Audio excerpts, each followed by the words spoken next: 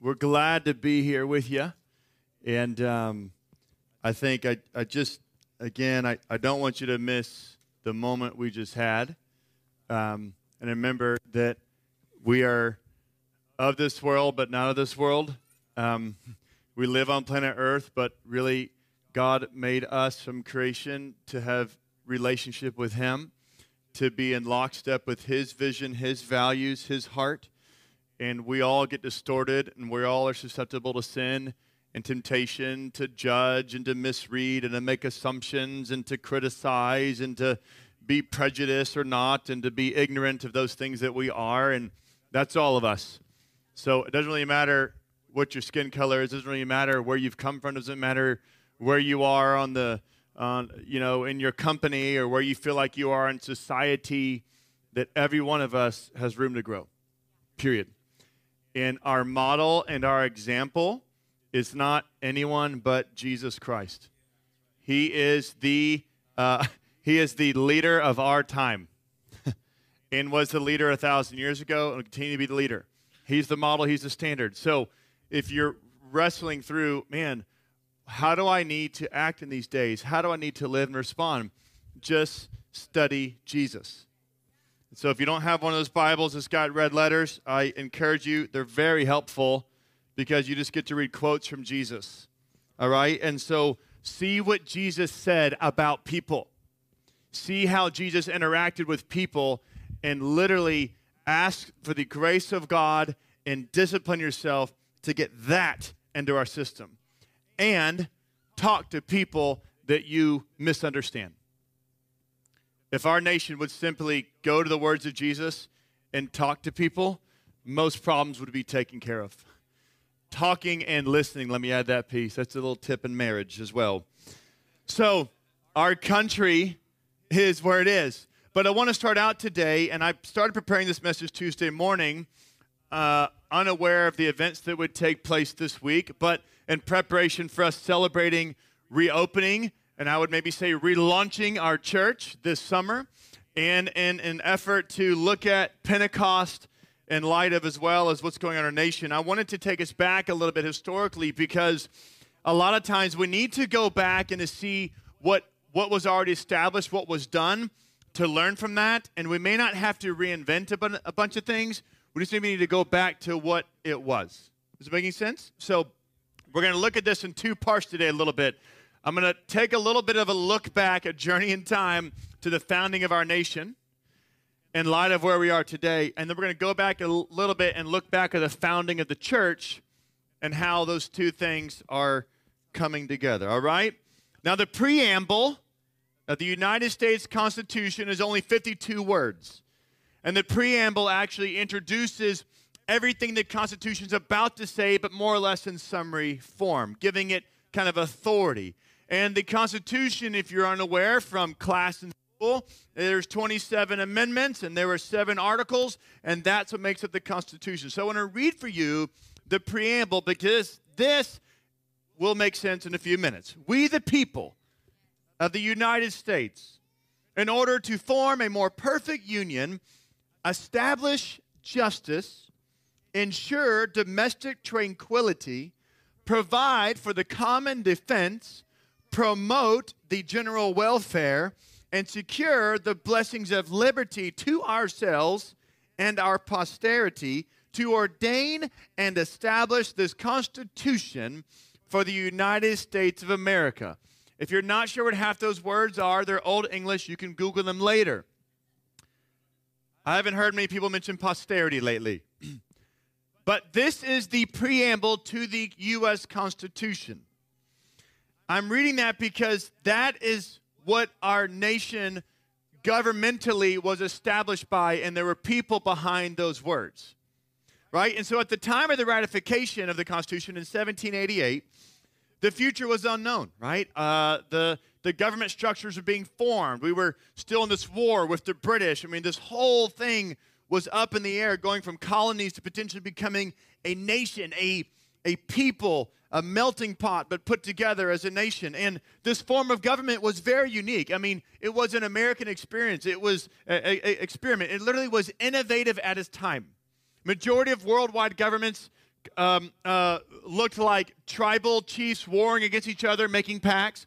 It looked like kings and queens emerging and leading different nations and at wars with each other. It looked like dynasties and families or empire rules or dictatorships, all sorts of forms. But this form, this American form, this idea of the way we're going to do government was very different, was very unique at the time.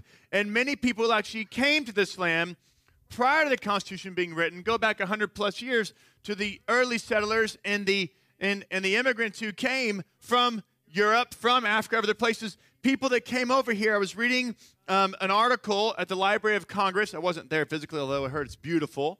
Online, of course. I know many of you were searching on the Library of Congress this past week. But I found a summary that they put together in this one article about why predominantly people from Europe came over to America. Why do they really come? It says this: many of the British North American colonies that eventually formed the United States of America were settled in the 17th century by men and women who, in the face of European persecution, refused to compromise passionately held religious convictions and fled Europe. The New England colonies, like New Jersey, Pennsylvania, and Maryland, were conceived and established as a plantation of religion. Some settlers who arrived in these areas came for secular motives, as one man said, just to catch more fish. But the great majority left Europe, not just to catch fish, but to what? To worship God and the way they believed to be correct. They left their continent because they were not given the freedom to worship the God the way they felt they should. They enthusiastically supported the efforts of their leaders to create a city on a hill or a holy experiment whose success would prove that God's plan for his churches could be successfully realized in the American wilderness. Even colonies like Virginia, which were planned as commercial ventures, were led by entrepreneurs who consider themselves militant Protestants and who worked diligently to promote the prosperity of the church. I read that to you because I want you to know that a large percentage of us, like it or not, descended from people who came here 200, 300, 400 years ago, and that predominantly the people who started putting things into motion. And again, let me just say, there was no perfect person. So when you have in your mind like the Pilgrims were just perfect people, that's not true. They had sin issues like all of us. And doesn't matter who you are and where you came from, everybody's got problems, societies are coming. But in America, people did come. And by the way, that's why our nation needed the first Great Awakening and the second Great Awakening and more moves of God, because everybody who came wasn't actually all living righteous, although they had desires to be on some level, some did. But God is still at work today, which means the church still is needed today in our land. Our work is not done.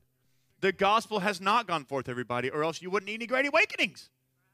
But obviously, there's a bunch of stuff going on. The Spirit of God is still at work today. But I want you to see that many of these people, if you read between the lines and you look at the history, the reality is they were being told and being controlled by a government, and they set up an institution to say it must look like this. Anything outside this box is not okay. And as we're about to read here in a few moments in Acts chapter 1 and 2, it's about to take anything in your box and just blow it wide open.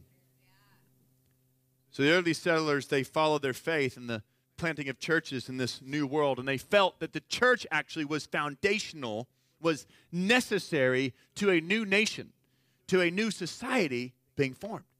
We don't think about that a lot, but the church was actually on the forefront of their minds of what needed to be established. And let me fast forward here and look at the First Amendment, right? These people come over, they're writing the Constitution. The First Amendment. Now, when you think first, you think priority, right?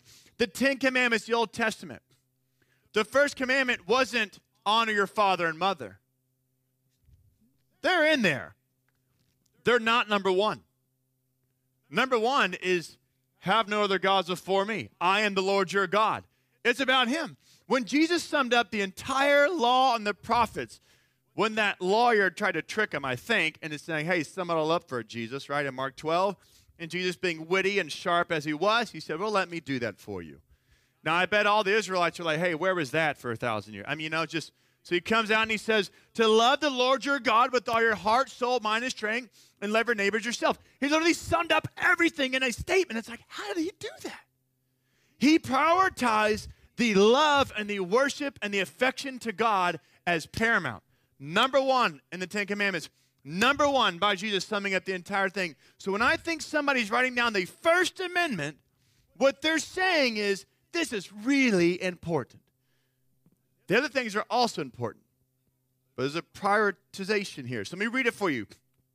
Congress shall make no law respecting an establishment of religion or prohibiting the free exercise thereof, or abridging the freedom of speech, or of the press, or of the right of the people peaceably to assemble, and to petition the government for a redress of grievances. Now, unless you have hidden in a cave the last 3 months, you have seen people assembling to protest or to share their grievances, be it about lockdown orders or different things. And this last week, you've seen people assembling. And not all of those have been people that are doing it peacefully, and not all have been all angry. There is a mixture of them. But in our First Amendment rights, it is given this opportunity to say, I don't like what's going on. I would like to say something about it. And we allow for that, and that is a good thing. Most nations on the earth do not allow for that. And at this time, I don't think any did, by the way. There was not you couldn't just say, hey, we don't like this king, out with this guy. You couldn't do that. I mean, it was detrimental to your health and your future if you spoke out like that. Our government was set up in such a way to say, you can say what you really think, and we can have those dialogues and discussions. And the first thing they'll say in the First Amendment is about the church. It's not about free speech. It's not about the protesting, assembling. We always hear about the free speech. It's actually about the church. What it's saying is, we do not want a government to be like the European state where the king or the queen is also the head of the church and they rule and control everything. Because where it got messy in Europe was that people realized, if I will use religion for power and control and utilize money and resources, we can control the people in the name of God. That is why so many people in Europe and generations have cast off the Christianity and the church, because of how twisted it's gotten. I probably would have too. The heck with that stuff. I know what my grandparents told me where that road led. But that is not the way the church started. As we will see here in just a moment, that is not the way the church started. The church started with a freedom for all people to come, for all people to know the Lord. So I love that in our nation, and listen, our nation ain't perfect, guys, but it is actually better than many nations. I say that not as in a competition, but actually the freedoms that we have are, if you don't believe me, you just need to travel a little more. It's really true. So sometimes we get real tunnel vision, you know. Oh, look how terrible everything is. I'll give you 5 nations to go to, and then you'll be so glad you live here. I'm just being honest. So be careful what you judge without knowing what you're judging. Be it a nation or be it a race. It's either or. Don't judge what you don't know. Get to know people. Get to know places. Get to know God's heart for things. Then all of a sudden you see a little more clearly, and the whole point of being a Christian is actually to be more like Christ. He sees really clear. It was never fuzzy for him. That's where we're trying to get to. Amen? So here we go, our First Amendment. You're wondering, I thought this was Pentecost Sunday. Oh, we're getting there. So here we go. At the time these words were written, you have to realize we were underneath this British rule. We were trying to throw off King George, so to speak, and establish our nation and say, no, we will give the freedom for religion to rule and reign, or not to rule and reign, but for religion to actually come where people can establish churches in different towns and people can be raised up. And that's what led into the Methodist movement and the Baptist movement. Churches were planted all over the place. If you look at the history, the Baptists were amazing at planting churches. So were the Methodists. I mean, it was like the little church planters everywhere. It's like you go now in Texas, you can't go to a town without a Baptist church being there. And it was there like 100 years ago. I mean, it's incredible. So just be grateful, not judgmental. right? We ain't perfect. Antioch ain't perfect. Just make that statement. I lead this thing here. We got problems. Okay? There's no perfect church. All right? So, but what we want to do is we want to say, man, we want the Spirit of God to move. We want the gospel to go forth. I don't really care what form or shape, because that's not up to me. I just care about God getting his. That should be the goal. I don't care if you clap your hands or sit on your knees and worship. It doesn't matter to me. I don't care if you have the Bible with red letters or one that's on audio. I have my own opinions, but that doesn't matter. I'm not the only one relating to God. He's accessible to any and to all of any age, no matter where you are. And our nation was founded upon the principle you can come from anywhere in the world and come and make a home here. And we've had to go through our challenges for sure, and it did not start out perfect, and there are many things I could go down the list. But the hope is that the church, the people of God, continue to be a voice, bringing people back to what God originally designed, which is love and justice and mercy and kindness. And I'm telling you, our Constitution and our amendments were written with the biblical perspective in mind. It was in there. It's woven in there. It's not that every person penning it loved Jesus and was a massive disciple maker. But there were some who knew the Lord, and they found a way to put pieces that work, that are biblical foundational pieces, into the governance structures of our laws of our land that no other country on planet Earth had at the time. And that is good, and that allows us to assemble here today freely without being told you can't do it. So we're going to look at Acts chapter 1 here in just a moment. And listen, I don't know if you know this, but it was 12 weeks ago, it was the last Sunday we gathered here. Can you believe that? 12 weeks. Whoa, that's like nearly a quarter of a year. I mean, it's just like, whoa. It was a long time, just in case you forget. And Zoom was only cool like the first 2 weeks. You start getting headaches, and so if you're still doing virtual backgrounds, you can get rid of that.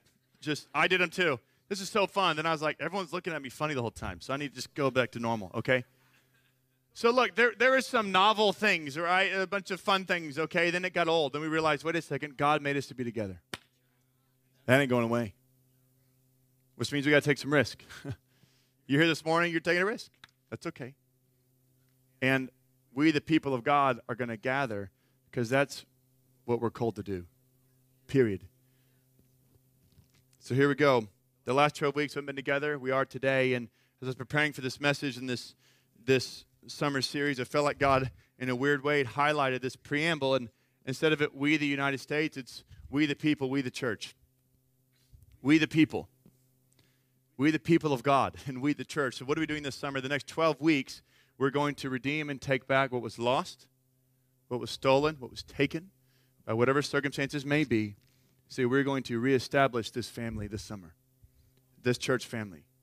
That's what we want you to buckle up for. And it starts today with how the church started 2,000 years ago and where we're going to continue it. Amen? That's what we're doing. So if you're wondering what we're doing this summer, we're establishing families. We're talking about the family values. These are not Antioch's values. These are biblical values. These are Jesus teaching kingdom values that we are having to put in some sort of phrasing so that we can go on board. Because listen, if you don't know what the family values are, you can't really be part of the family. You can show up to Thanksgiving and just by blood, but if you don't jive with them, that's really hard to be family. It's tough, right? But if you really want to act like family, you got to know each other. You got to have a common set of values and rules. Hey, we don't do that. We do this. That's how we are. That's how we aren't. Like, we don't disrespect like that. We don't dishonor like that. This is not how we do it. I tell my kids all the time, I don't care about what every other kid does. I care about what the Hardys do. They can watch that. The Hardys will not watch that, and this is why.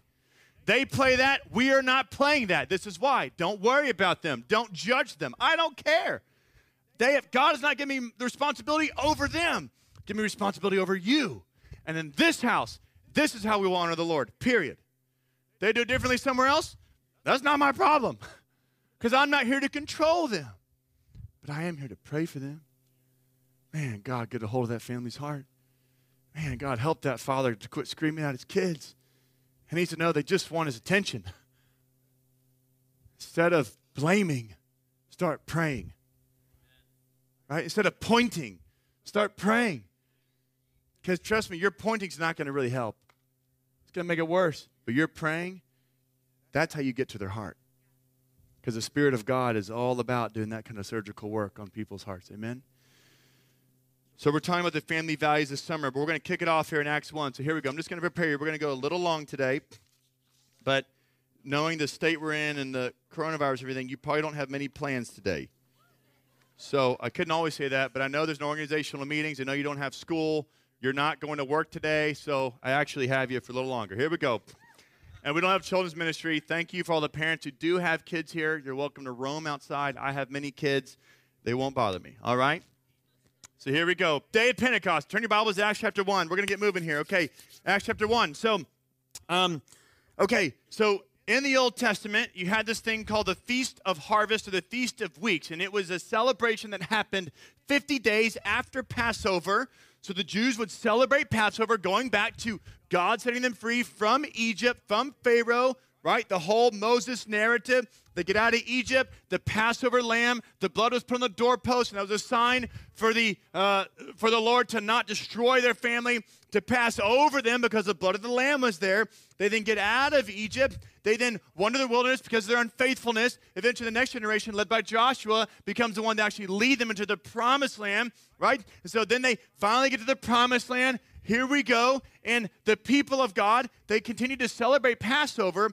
But then 50 days after Passover, which they would call the Feast of Harvest, eventually became called Pentecost because it's for 50 days, Greek Pentecost, okay? So 50 days later, they actually then celebrated this holiday. And what was required at the time was for all the men, all the Jewish men who could make it, whether it took them a week or 2 or 3 weeks journey to get to Jerusalem, they would get on their camel or start running and get to Jerusalem.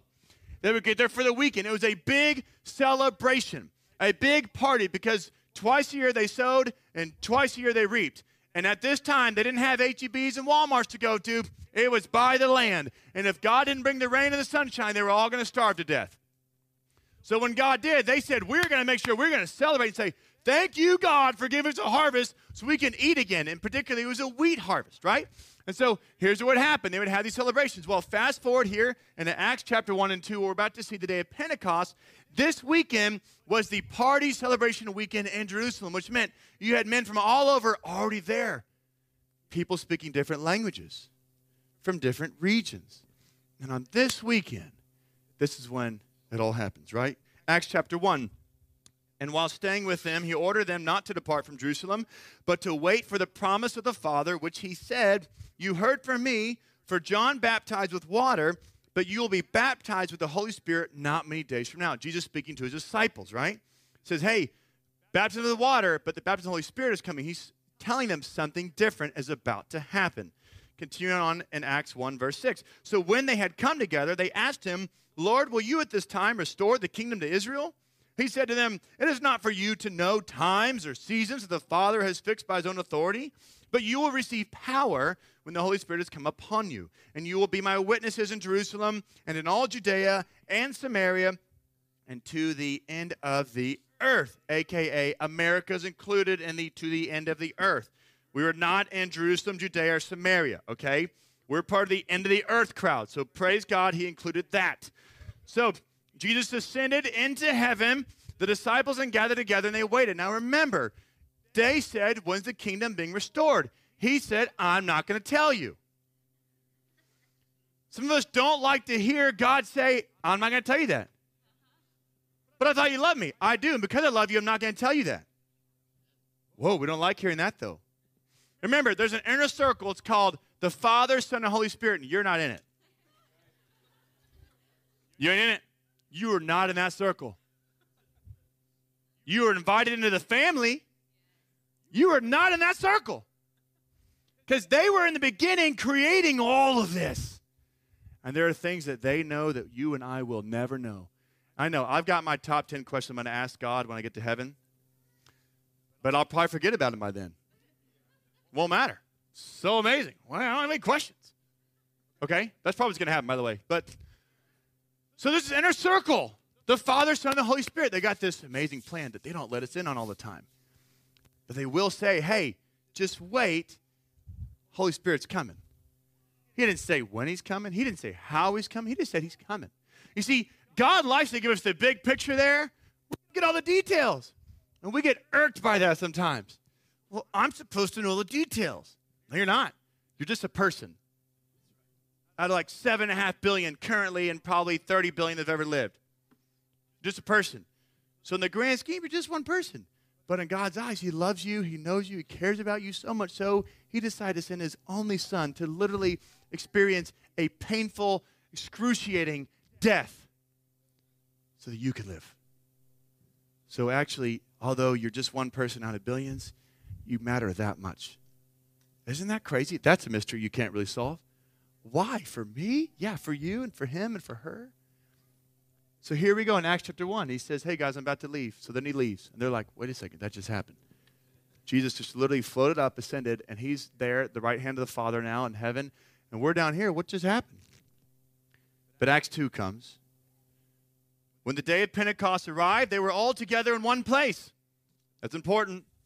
And suddenly there came from heaven a sound like a mighty rushing wind, and it filled the entire house where they were sitting. And divided tongues as of fire appeared to them and rested on each one of them. And they were all filled with the Holy Spirit and began to speak in other tongues as the Spirit gave them utterance.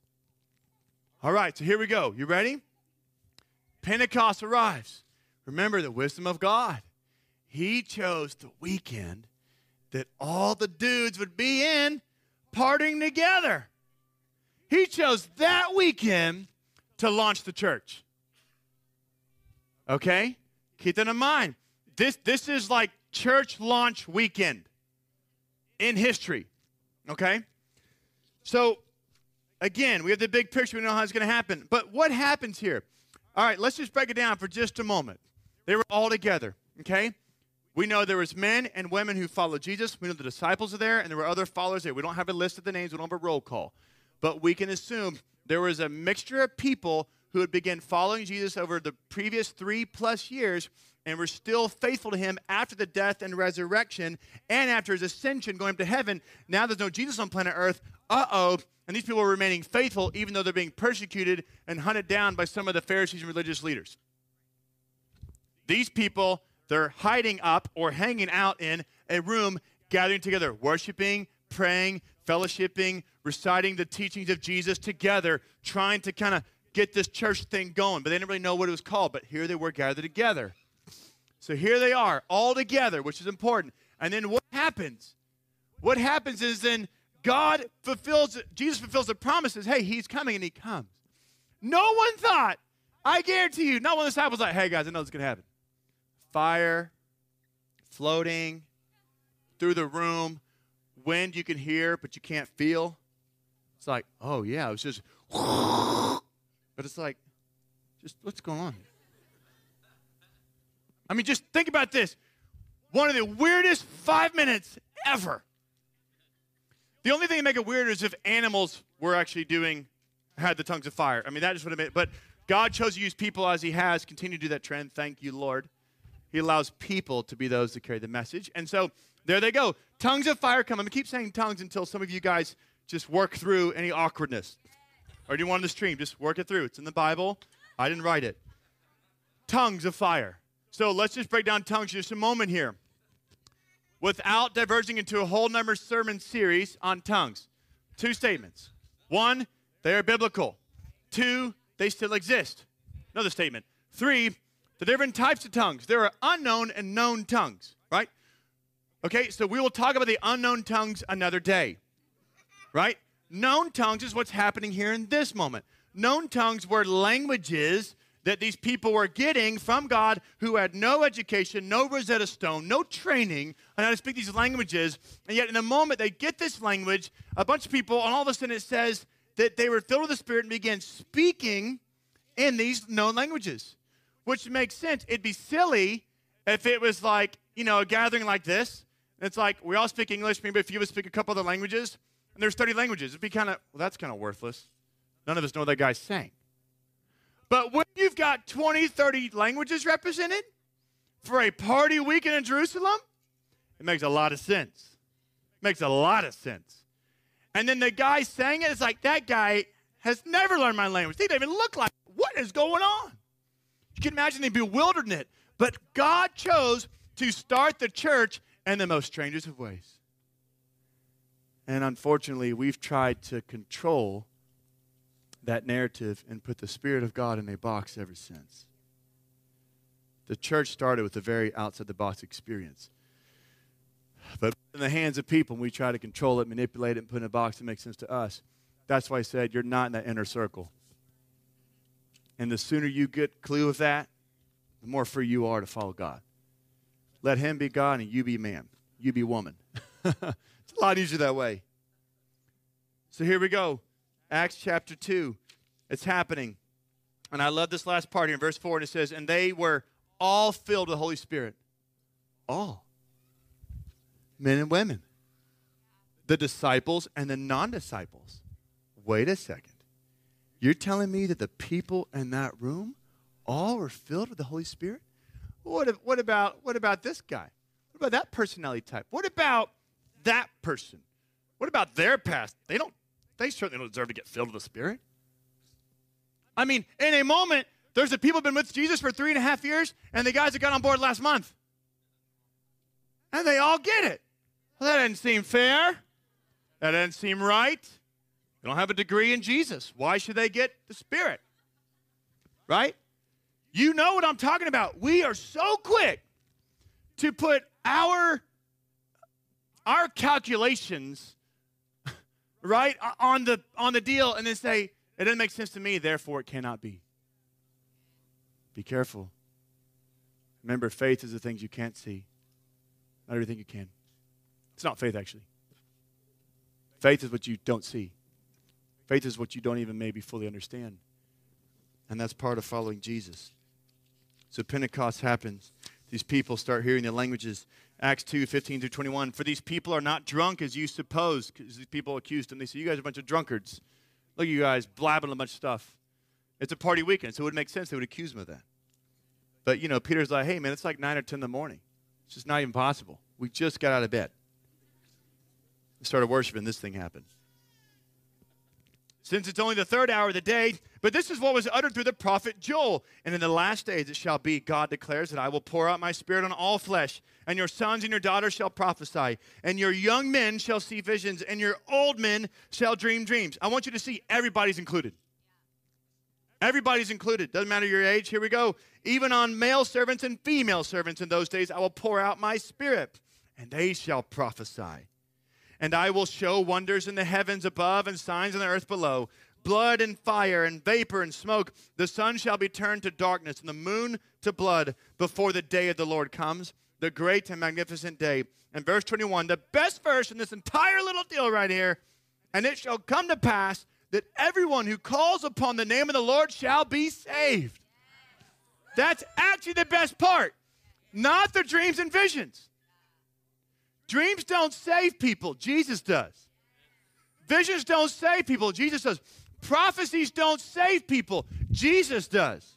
They may point to Jesus, right? You hear stories all the time in the Muslim world of how Muslims are having dreams of a man in white. There are millions of those stories currently on planet Earth. They go to bed in the middle of the night. They are awoken or in their dream. They have a picture of a man in white talking to them, waving at them, saying words to them in their own language.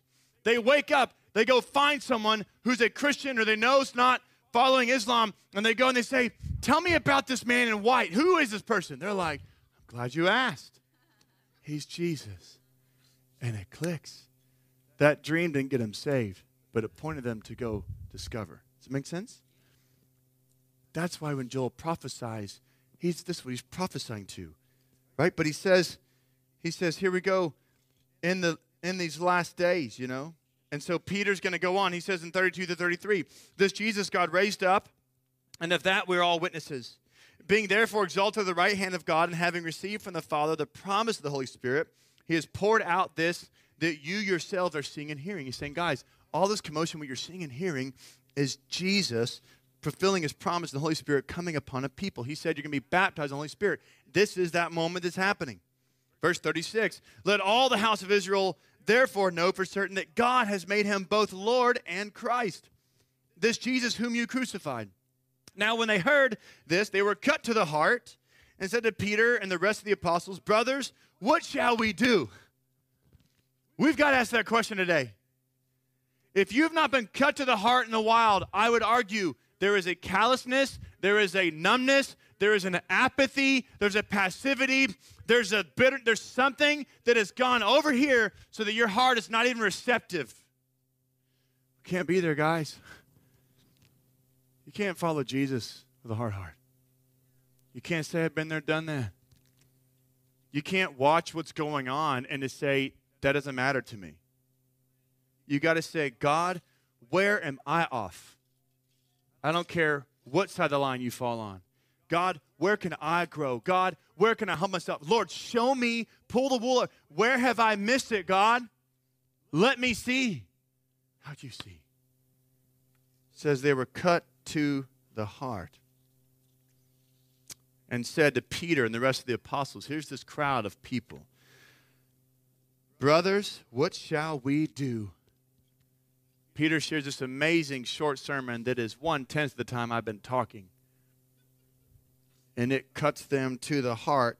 And Peter said to them, repent and be baptized, every one of you, in the name of Jesus Christ for the forgiveness of your sins, and you will receive the gift of the Holy Spirit. For the promise is for you and for your children, and for all who are far off, everyone whom the Lord our God calls to himself. And with many other words he bore witness and continued to exhort them, saying, save yourselves from this crooked generation. So those who received his word were baptized, and there were added that day about 3,000 souls. That is the beginning of the church. You know why I love the church? A lot of reasons. One reason is it is the only thing that I'm aware of that was God started in terms of an organization.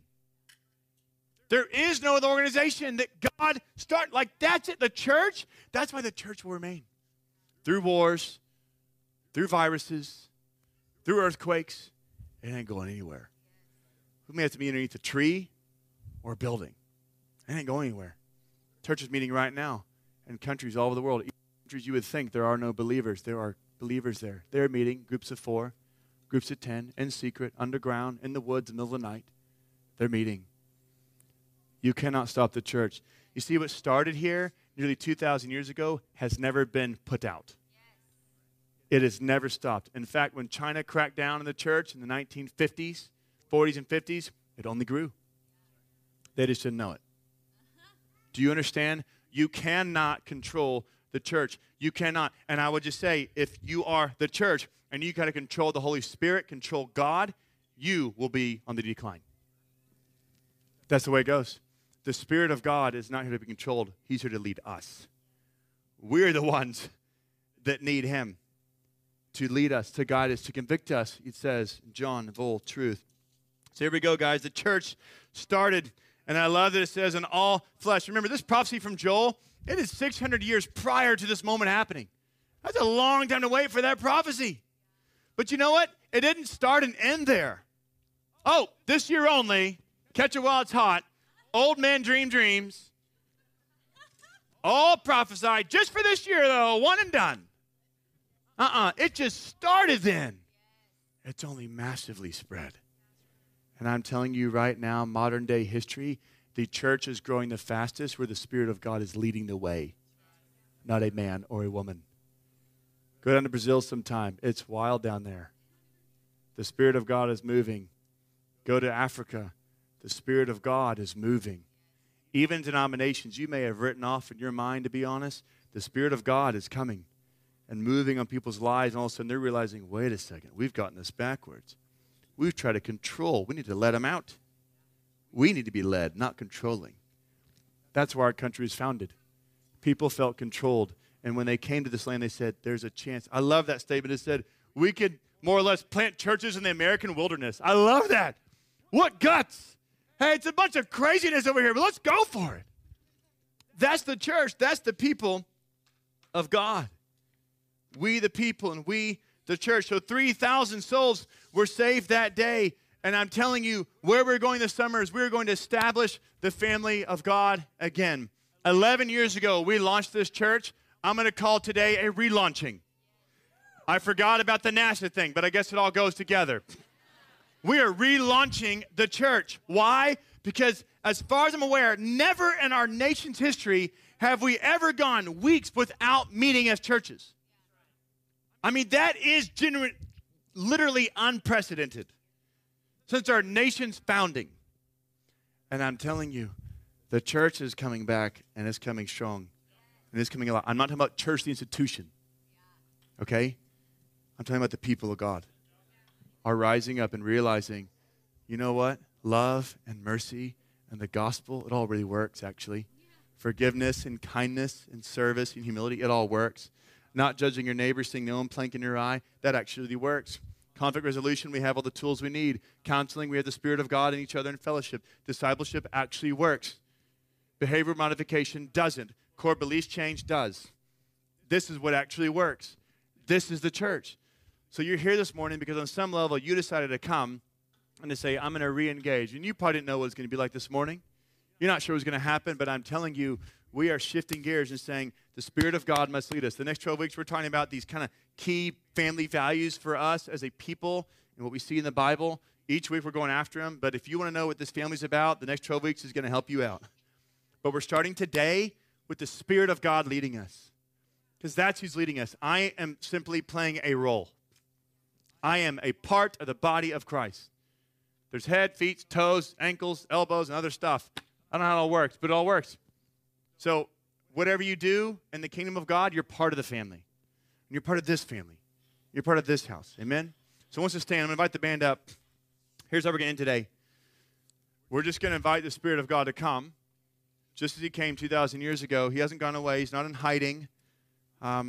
He's not done, just so you know.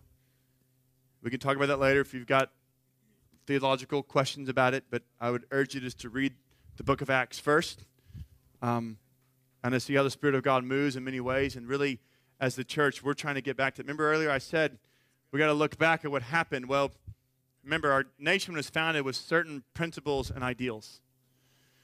We may have strayed from that on some level, but doesn't mean we can't get back to that. While at the same time not going down the ditches we had previously that we've already found solutions for. The church was founded with people that were just genuinely following Jesus and needed the Spirit of God to come and empower them so they can actually go do the work that God asked them to do. That's what we're getting back to. We're not trying to reinvent church. We're not trying to do something different. We're just trying to get back to our roots. And the roots in the book of Acts, the roots are how the church started. Amen? Here's what we're going to do. So we're just going to worship here for a moment. We're not going to have a prayer team up here. But, you know, I tell people oftentimes, God is attracted to hunger. I don't know why that is. Biblically and experientially, I've seen that he's more attracted to hunger than people that are already full. Does that make sense?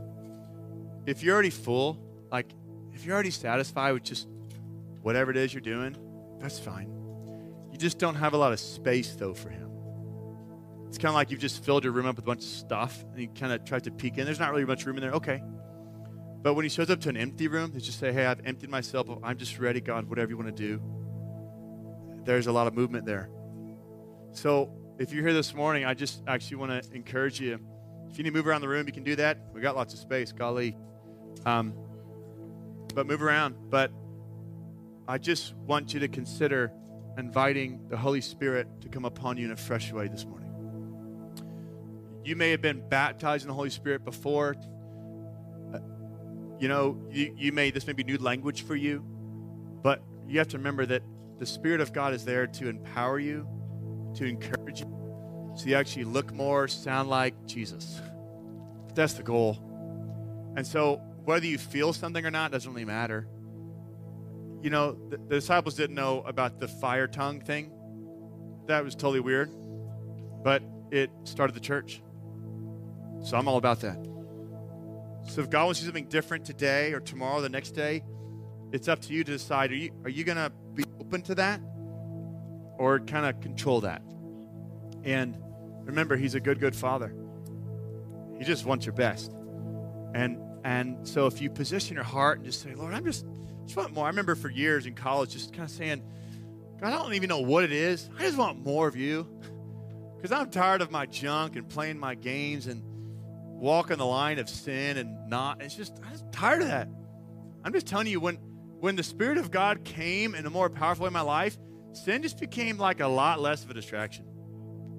I don't know how to tell you. If you're struggling, you need more of the Spirit of God. And you need more of the Word of God. When those two work together, that's unstoppable. You will have victory, I guarantee you. I guarantee you. You put the Spirit of God and the Word of God together, that is unstoppable. So if you're not reading the Word, read the Word. Don't just pray for more of the Spirit.